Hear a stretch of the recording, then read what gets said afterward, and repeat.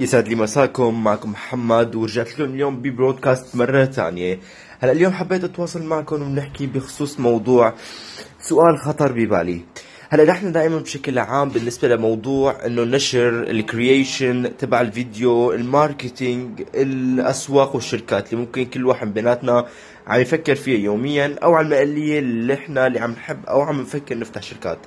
طيب، السؤال اللي عم بطرحه اليوم واللي حابب اتناقش معكم فيه واللي هو شو الشيء اللي بتحسه انه هو الشيء اللي موقف بوش شركتك، ماركتك، البراند تبعك من انه توصل مثلا للمليونية، ما بين انه في اشخاص خلال فترة كتير بسيطة وكتير صغيرة عم يوصلوا لاهداف كتير كتير ضخمة وكبيرة. وبالنسبة لموضوع كمان الاسم وبنفس الوقت معرفة الناس باسمهم، فحبيت انه ناقشكم، اعطيكم شوية افكار تستفادوا منها. هلا بداية بشكل عام، انا بشكل عام الجاد فاذر فيكم تقولوا، او الشخص اللي ممكن يعني بيستمد منه افكاري بنفس الوقت بحب نقاشاته، انا بحسه بيفكر مثلي، هو اسمه جاري في، فيكم تشوفوه على الانستغرام. هلا الفكرة انه هو عبارة عن انتربرينور، بيعطيك مثل الفكر وبشكل عام يعطيك تفاصيل عن امور ممكن تساعدك بشغلك الخاص.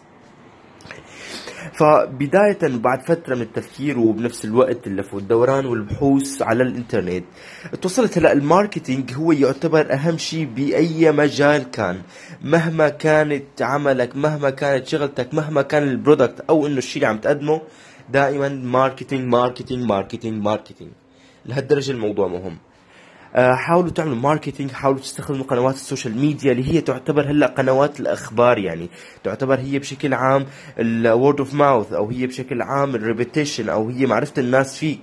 هي فيك تستخدمها وفيك توصل بفضلها لو عدد اكبر بكتير من قبل، لعدد اكبر بكتير من الناس اللي ممكن كنت توصل لهم لو كان الموضوع قبل او 15 يعني 10 او 15 سنة، بسبب كان انه طول المسافات، البعد، عدم الوصول السريع. هلا وانت مرتاح ومتسطح بتختك، فيك تعرف شغلات عن شيء ببلد تاني، بتاريخ تاني، بأوقات وحتى يعني طقوس تانية.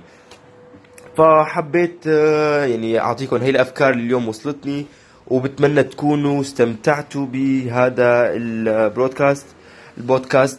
واذا بدكم يعني فينا نتناقش بامور تانية، تتواصلوا معي، وانا دائما هون ان شاء الله عشان نضل عم نتناقش، نتطور بشكل عام كبزنس، وبنفس الوقت كتفكير منطقي يكون مناسب للوقت او العالم الافتراضي اللي احنا عايشين فيه.